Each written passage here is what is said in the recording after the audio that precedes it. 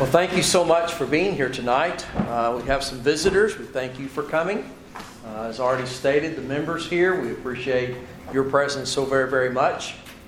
We'll spend some time studying the Word of God together tonight, and I hope it'll be beneficial to you. If you have your Bibles, you can take and open them up when we turn to a few passages and read from God's Word. And certainly if you have any questions or comments about anything that I've taught, I'd be glad to talk to you about those things. But we're really glad that you're here. Enjoyed eating with Luke and Jacob tonight. Two young men here, and appreciate them very, very much. And it was a good conversation, and appreciate them very, very much.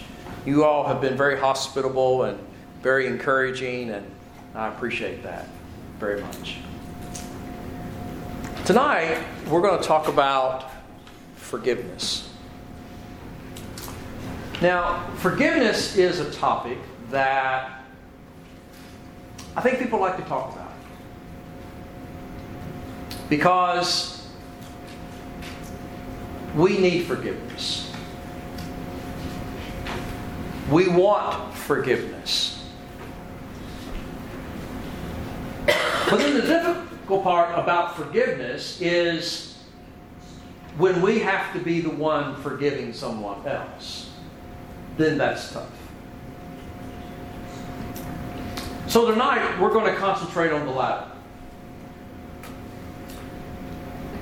And really talk about how you forgive. So, when we think about this idea of forgiveness, you might remember Jesus saying, "For if you forgive men for their transgressions, your heavenly Father will also forgive you." In verse 15 he says, "But if you do not forgive men, then your Father will not forgive your transgressions."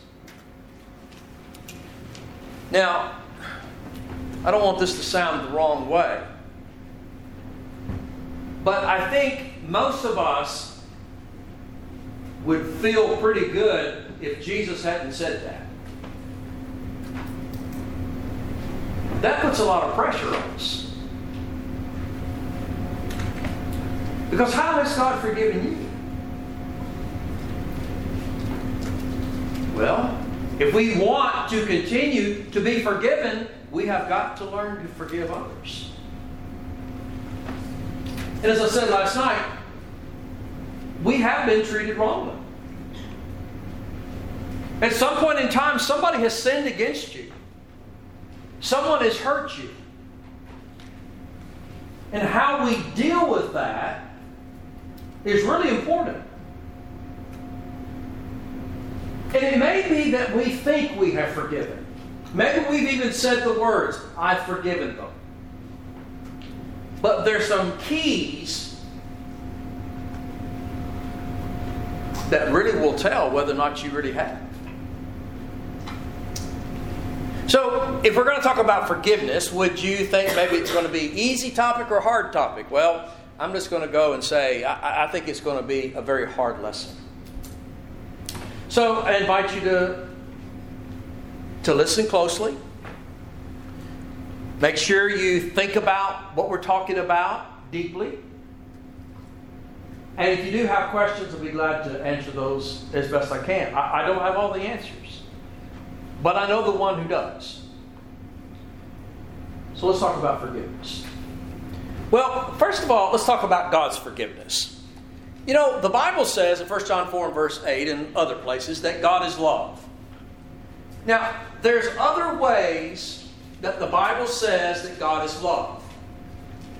And one of those ways is God is compassionate. Another way would be God is gracious. God is merciful. God is kind. There's just a plethora of words that can be used. But when we begin with the premise that God is love, Daniel 9 and verse 9 talks about because of the compassion of God, God forgives. So I can stop right there and just make a very simple point.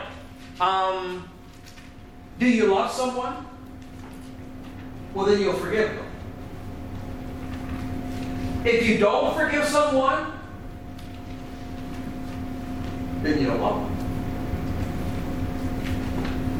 We learned that from God. Not only does He forgive, but He remembers it no more.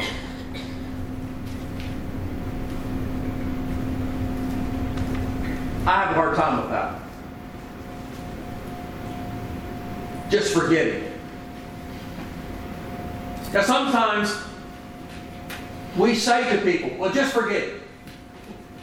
And it's usually over something that's unforgettable. We remember. We'll talk a little bit more about that in a moment. All right, so Ephesians 4 and verse 32 says, to kind of sum up those 3 points I made about God's forgiveness, and be kind to one another, tender-hearted, forgiving each other, just as God in Christ also has forgiven you. So, when you think about all that I have been forgiven, all that you have been forgiven, how much would you say that is? How much would you say you've been forgiven? Let's start it. Let's go about it this way. How many times do you think you've sinned in your life? 10 times? 10 times 10? 5 times 10 to the what? Bunch? When God forgives, how much of that does He forgive?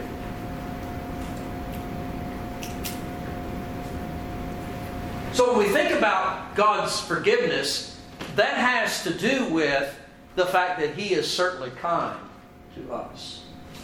He is tender-hearted to us. And He forgives us. That's what we're striving to be. We're striving to be kind and tender-hearted and forgiving others. With some people, that's easy. There are some people that are just easy to forgive. My little granddaughter, when she does something and she's really hadn't gotten to that point where she's getting into stuff real bad, but whenever she does the least little thing that I think that I have to say something to correct her, as soon as I look at her and I say, Savannah, she will look at me and she'll start crying. Just immediately starts crying. Her mother was exactly the same way growing up. All I had to do was to look at Becca and say, Becca, and she'd just start boo-hooing. And immediately start saying, I'm sorry, I'm sorry, I'm sorry.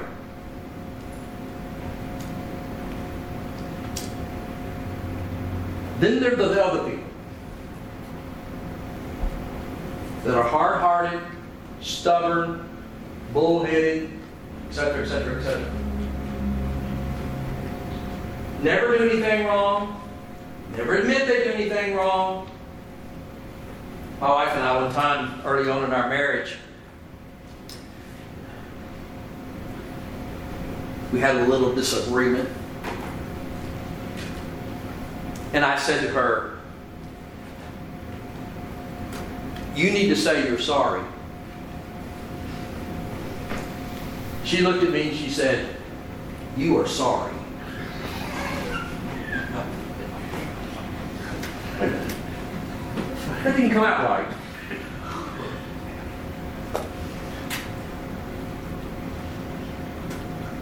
So different people deal with forgiveness differently. But here's the goal. This is the goal.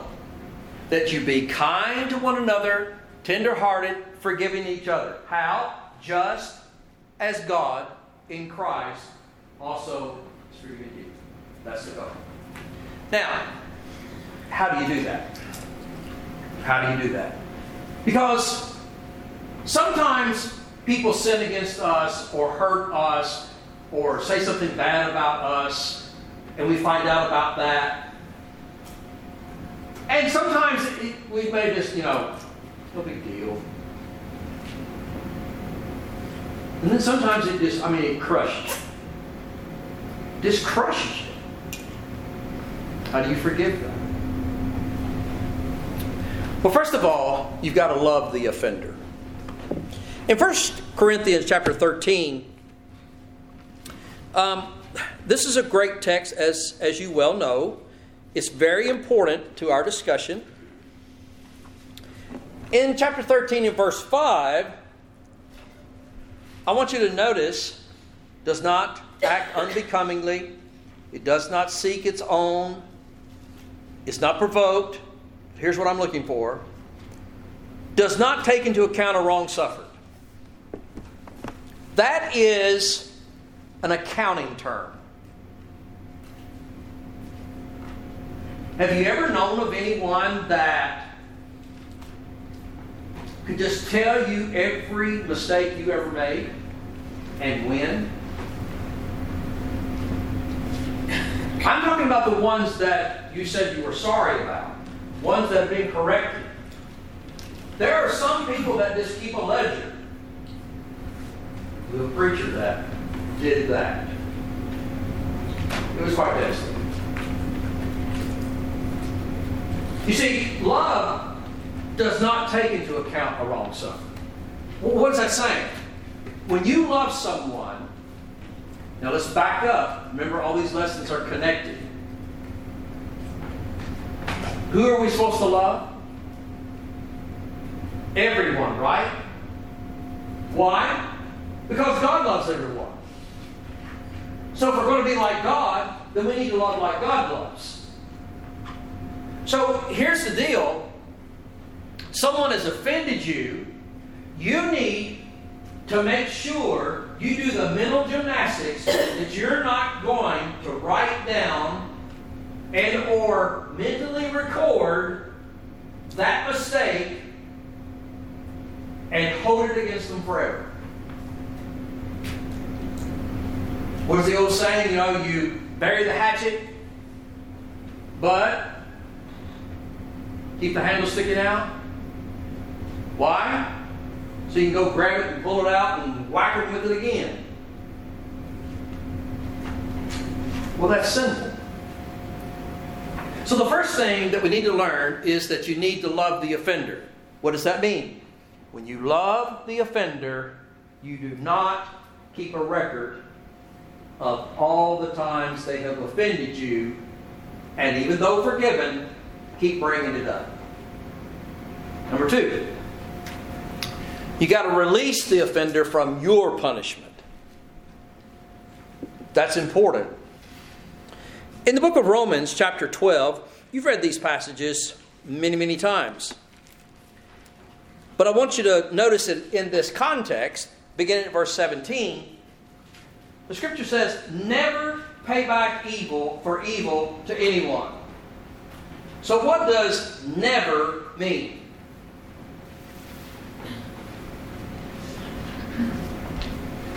Well, there's a bunch of exceptions, especially those people I don't like.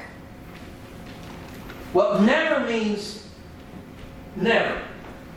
So never pay back evil for evil to anyone. Respect what is right in the sight of all men. Verse 18, if possible, so far as it depends on you, be at peace with all men. Sometimes we can go the extra mile, and that relationship is just busted. There's no way to repair it. But you've done everything you can do. It happens. But then verse 19, never take your own revenge. So if somebody sins against you, in what way would you revenge that? When I was growing up, I lived in a neighborhood where there was a bunch of guys, 3 or 4 years apart, or in about a 3 or 4 year span, a bunch of guys in that same age bracket. And we played ball every day. We played football, basketball, regardless of the season. Football, basketball, wrestle, fight, play more basketball, wrestle, fight. We did a lot of fighting. And one of the rules of the street was, if a guy hit you on a scale of 2, 1 being just nothing, and 10 being knockout. First of all, if a guy hit you and it was a 2, we'd all call him a sissy and laugh at him. But if a guy hit you and it was a 2, how do you respond to that? 14. That's how you respond. The street law is in many of us. If somebody offends us in some way, a 2. We're coming back with 14. And that's exactly what it says don't do. You don't do that. The text goes on to say, beloved, leave room for the wrath of God. God will take care of this. That's difficult for many of us to do. We want to help the Lord take care of this problem. But yet, the Lord will take care of it. Because he says, vengeance is mine, I will repay, saith the Lord. Verse 20, but if your enemy is hungry, you feed him, and if he is thirsty, you give him a drink. For in so doing, you will heap burning coals upon his head, killing him with kindness, so to speak. Which leads me to the next point of verse 21. You need to do good to the offender. Do not be overcome by evil, but overcome evil with good. Here is where one of the major transitions of the disciple of Jesus Christ occurs. We've talked about disappointing God. We've talked about pleasing God. We've talked about all those topics leading up to the night, to where, here's where the rubber meets the road. If you fit the true discipleship mode, forgiving someone that has hurt you severely. You still love them? You still treat them kindly? You do not avenge or take revenge? But you heap burning coals upon his head. Figurative expression, kill him with kindness. That's what God expects of us as disciples. Now you're sitting there, just like I'm standing here, and we're thinking collectively of all the times we didn't do it that way. You remember on Monday evening we talked about, do people know you're a disciple? And remember we concluded the idea of how we love others is what causes us to stand out as a light. And at the heart of that light is the willingness to forgive, like Jesus on the cross when he looked down upon those who were crucifying him. Father, forgive them, for they do not know what they're doing. That's our disposition. Not retaliation, not vengefulness, not hitting him back with 14. I don't care who you are, male or female. That's tough. That's difficult. That is not the human way, but it is God's way. Don't celebrate the offender's failures. At some point in time, when you're past the offense and you've tried your best to say, I forgive you, let's move on, trying to forget it, something bad happens to that person, and you're happy about it. They go through a difficulty. You love it. Why? Because you love seeing them hurt. Well, why do you love it? Because they hurt you.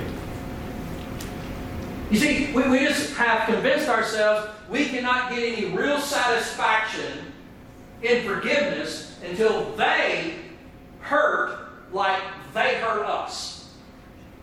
And then and only then can we maybe be satisfied. And that's just not our job. That is just not our job.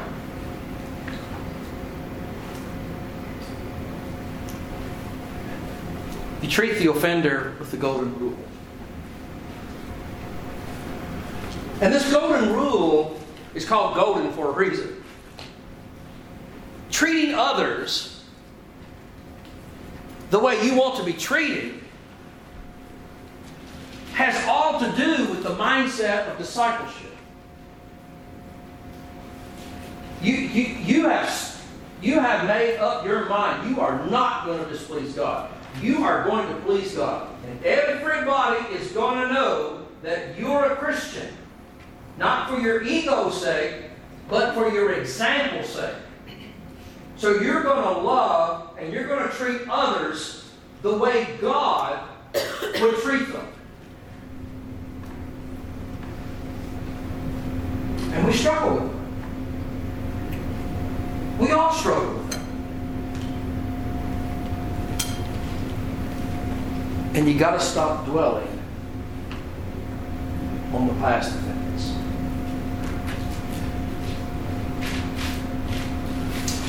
You can't let it go.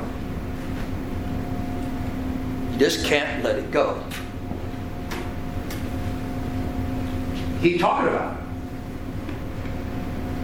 Keep thinking about it. Quick example in the book of Philippians chapter 3. The Apostle Paul, think about who he was. Saul of Tarsus, persecutor of the church, right? One of the things he says in this great text, he talks about forgetting those things that are behind. I press on toward the upward call. Well, what did Paul have to forget? Now, in our world today,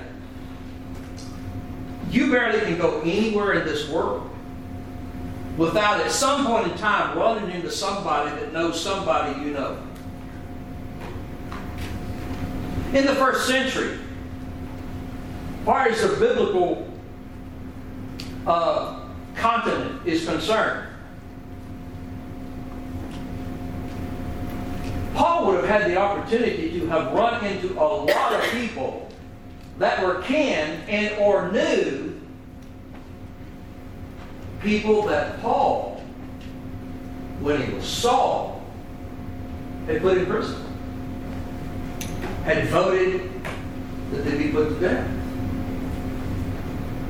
And can you imagine Paul preaching the gospel in Ephesus, and in the assembly there's a family sitting there whose cousin or whose grandparents back in Israel in the day, the man that is standing up there claiming to be an apostle and preaching the gospel of salvation, they're looking at him as the one responsible for the death of their loved ones.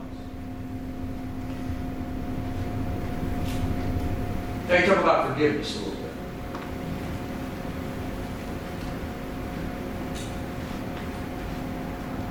Was Paul forgiven of God for what he did? Everybody should be going this way. He was forgiven, right? Paul had to forgive himself.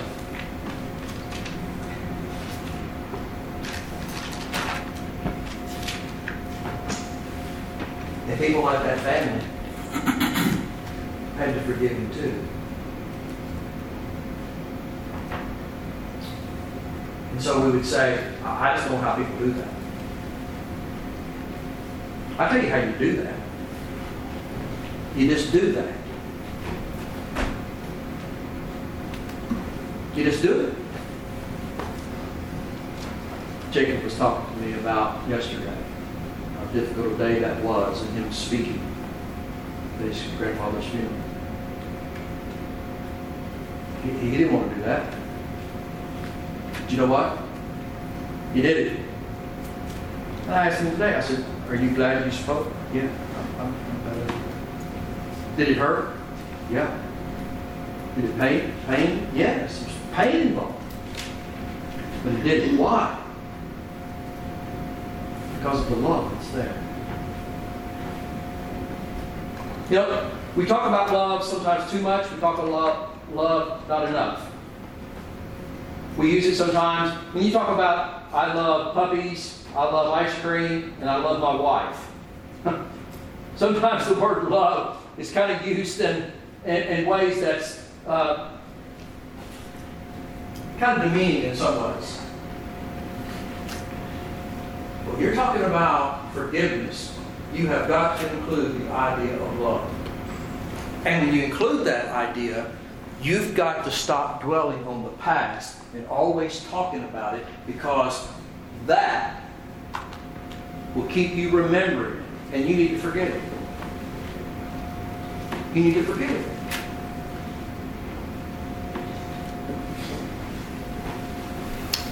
Forgiveness is the power that breaks the chains of bitterness and anger and sets you free from the shackles of your own prison. I don't know who in the world said that. That was awesome. It is a prison. I don't tell you this as a shock factor. It's just reality. It is my prison. Some of you know my father killed my mother and he killed himself 22 years ago. Seems like yesterday.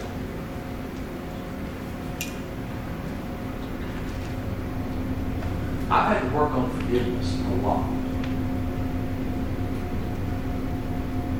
And I'm still working on that part about forgetting.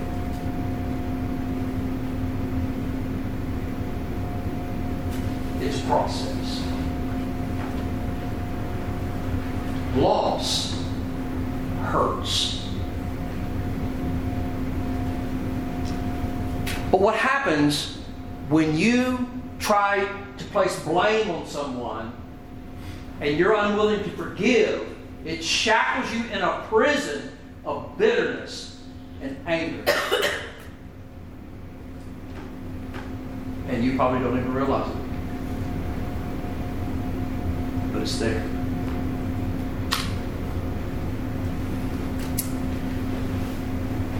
No one leaves a family without breaking someone else's heart.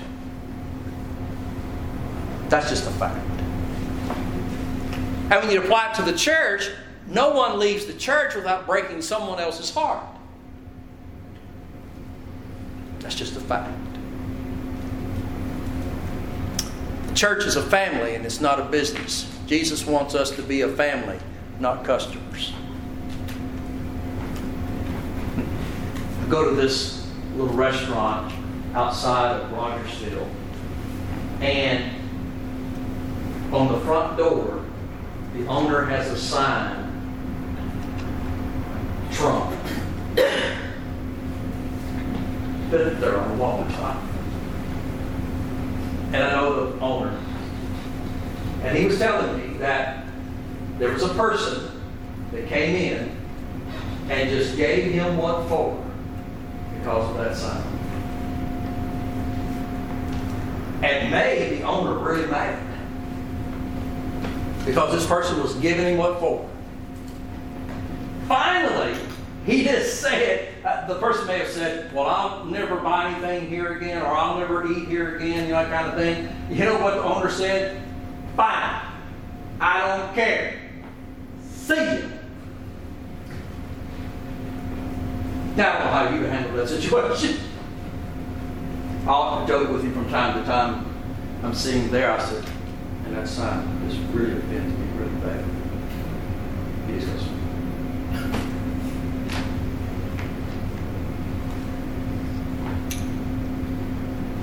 You know, if we're talking about your family, if you're talking about the church, somebody gets sideways, and you just say, see you. Man, that's just get wrong. That ain't good. That ain't good.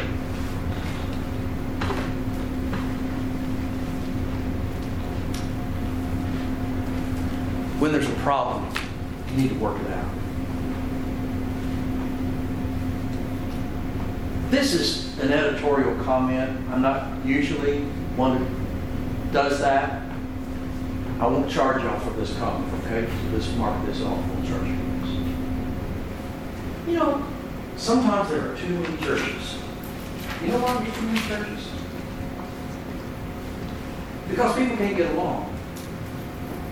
Got a little joke for you. Remember, this is an editorial comment section.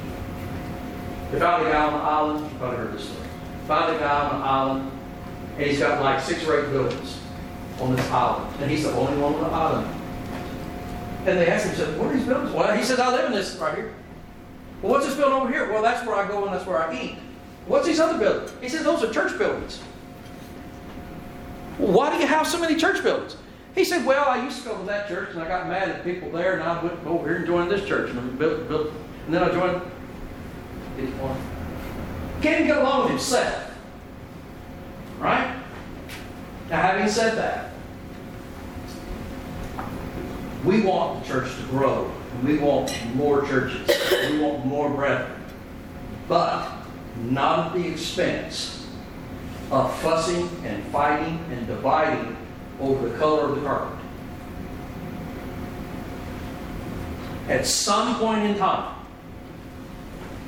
we got to get over it. At some point in time, we have got to learn to kiss and make up. Now, through my editorial comment.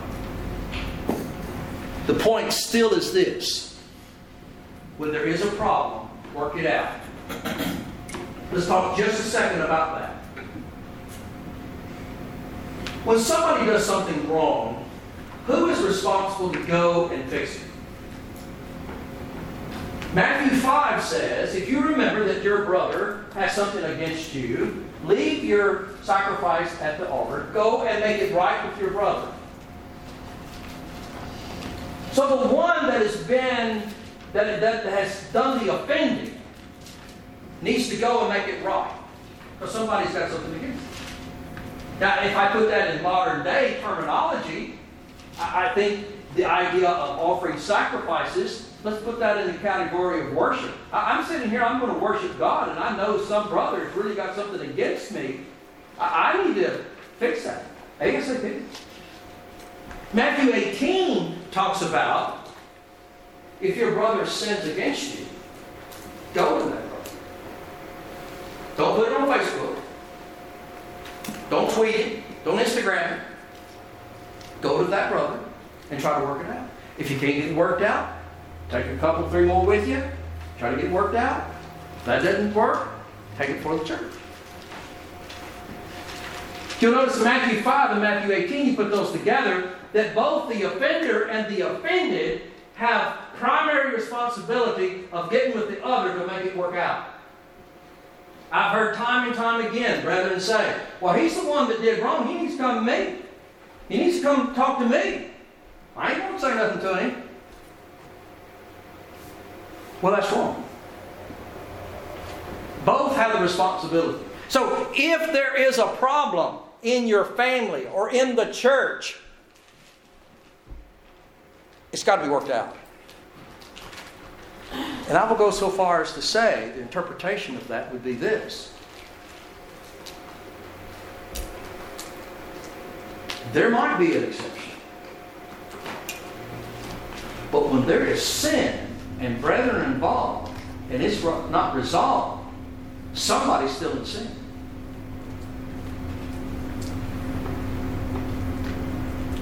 Now there can be Paul and Barnabas cases. There was no sin involved there. They had a disagreement. Nothing wrong with brethren disagreeing per se. You see why forgiveness is so hard? It's because it can easily get into a mess with brethren and with family. My grandparents died a few years back on my dad's side, and a number of siblings, aunts and uncles. Because my dad was already dead, the family allowed me to step up to be in my dad's place. My dad was the oldest. I was the oldest grandchild. Well, when my grandfather died, his estate,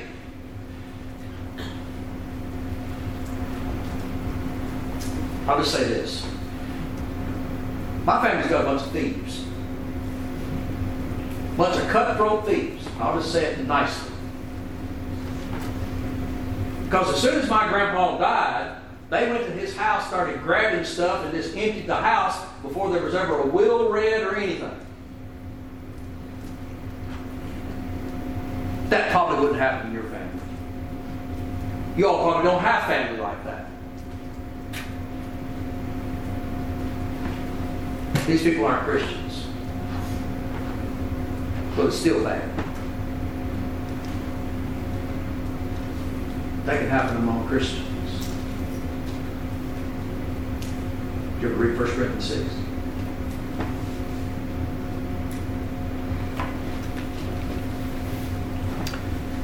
I got those main thoughts there from Keith Stonehart. You all might know that guy.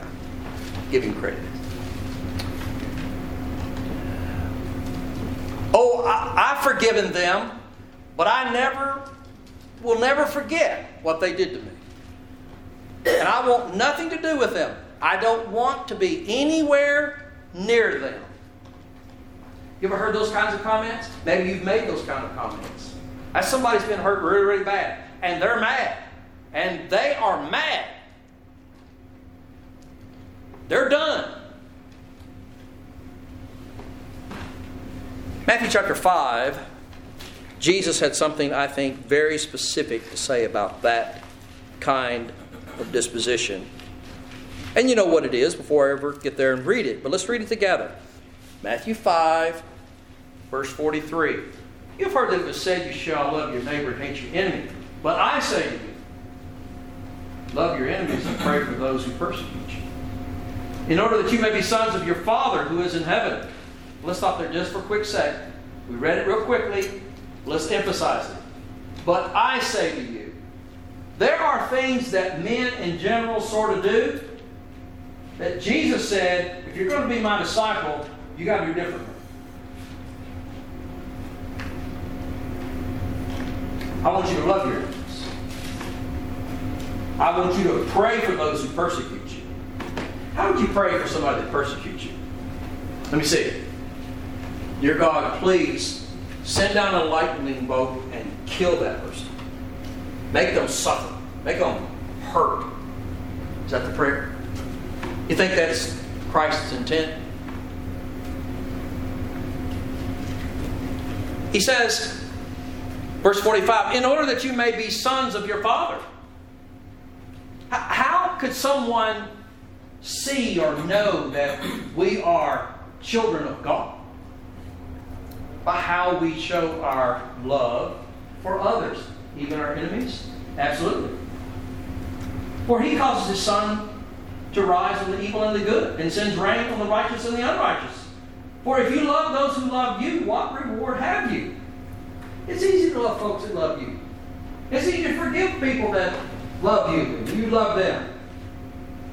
Most of the time. But if you don't even like them anyway, they ain't got a chance of being forgiven.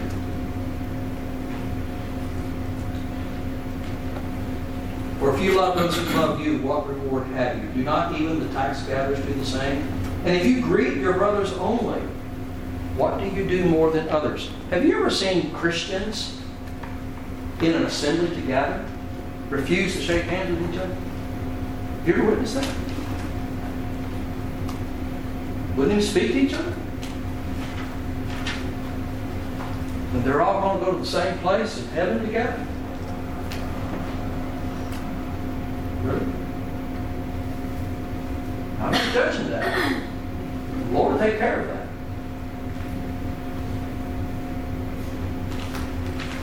Verse 48. Therefore you are to be perfect as your heavenly Father. Contextually, I think he's talking about the idea that God loves everyone, including His enemies. So should we. You really want to be changed? You really want to be different? You really want to be a disciple of Christ? you're going to have to learn to forgive people that sin against you.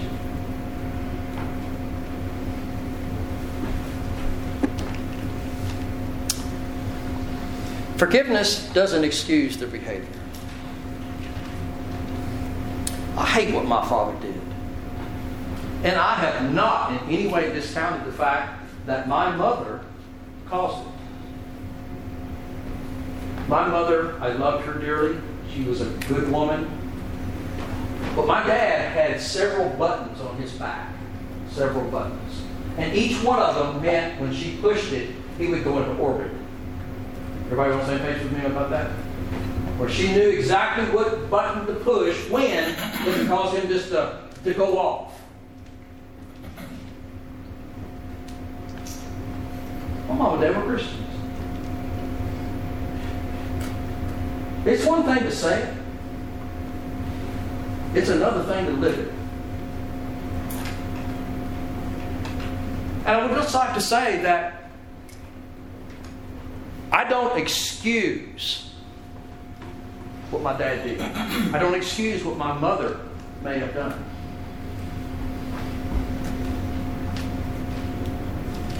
But I forgive them.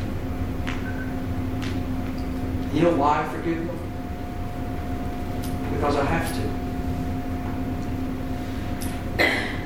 Because I need forgiveness too. I want to go to heaven real bad. And I've got to learn to deal with that. Forgiveness prevents their behavior from destroying your heart. When that news first came out,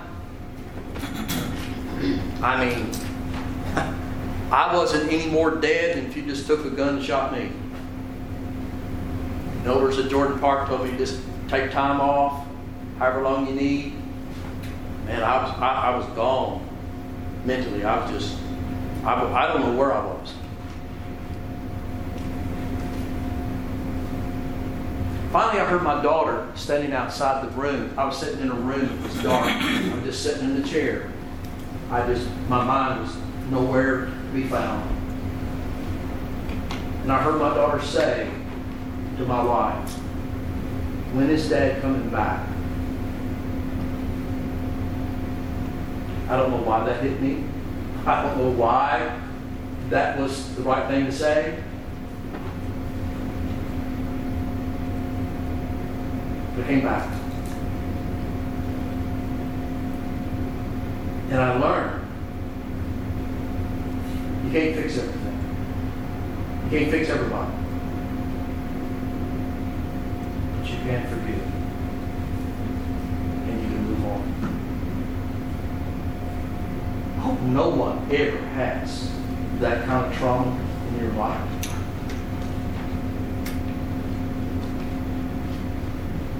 But you've got to learn to forgive too.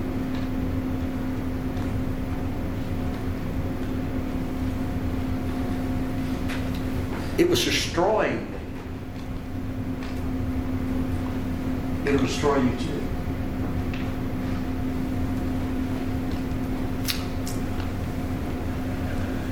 And whenever you stand praying, forgive. If you have anything against anyone, so that your Father also who is in heaven may forgive you your transgressions.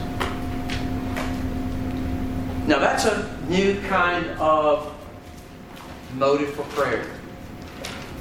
Before you open your mouth and you get ready to ask God to forgive your sins, you need to do a little mental gymnastics with yourself. First,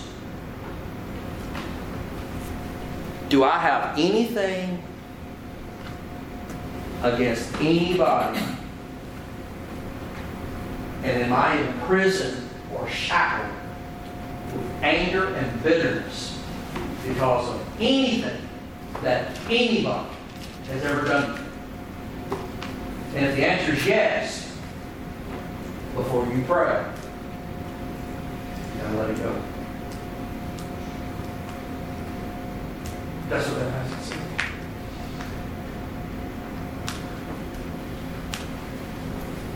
Forgiveness. It's a beautiful thing. I've witnessed in the years bunches of Christians hugging, embracing, and for a long time there was bad blood. It's a beautiful thing to see people forgiving each other. I've seen married couples having such an awful marriage and finally get things taken care of and have the kind of marriage that God wants us to have. That's a beautiful thing. Forgiveness. But that's a beautiful thing too. It doesn't matter who you are or what you've done. When you do what the Lord says, you come up out of that water and every sin is forgiven. And God forgets all of it. That's what He did for me. That's what He'll do for you. So if He did that for us, what should we do for others? It's the least we can do. Did you hear me? It's the least we can do. Because of all that we've been forgiven. Well, maybe you've never become a Christian. Obeying the gospel. Yes, pretty significant. But it begins with the first lesson on Sunday morning, making a choice. Are you going to listen to God and do what God said? Or are you going to listen to somebody else and do what they said? Because your whole life as a disciple starts with that question. So tonight, you should be able to handle forgiveness if you answer the first question correctly. Song is selected, number 815. If you need to obey the gospel, tonight would be a great time to do that. If you're a child of God and this is a private thing, you just not forgiven others like you should, you need to be praying God to forgive you and make whatever corrections are necessary. If you need the prayers of the church here, these good brothers and girls will pray with you and pray for you. And as a Christian, you can be forgiven. And isn't forgiveness just the most awesome thing? My wife's grandfather, who grew up in the church, his father was an elder. He never obeyed the gospel. He was in his 70s. And he decided to be baptized into Christ. And when he was baptized, when he came up out of that water, he just hollered out, "Ain't it wonderful?" All these years he knew what was right and never did what was right. And finally he did it. It was just overwhelmingly great. Everybody was excited to hear him and to see him do that because they knew that he knew. I mean, he would debate and fight with anybody about the Lord's church being right. But he wouldn't do it himself. I tell you what, anytime, anyone obeys God, it's a wonderful thing. Won't you do something wonderful? Obey God.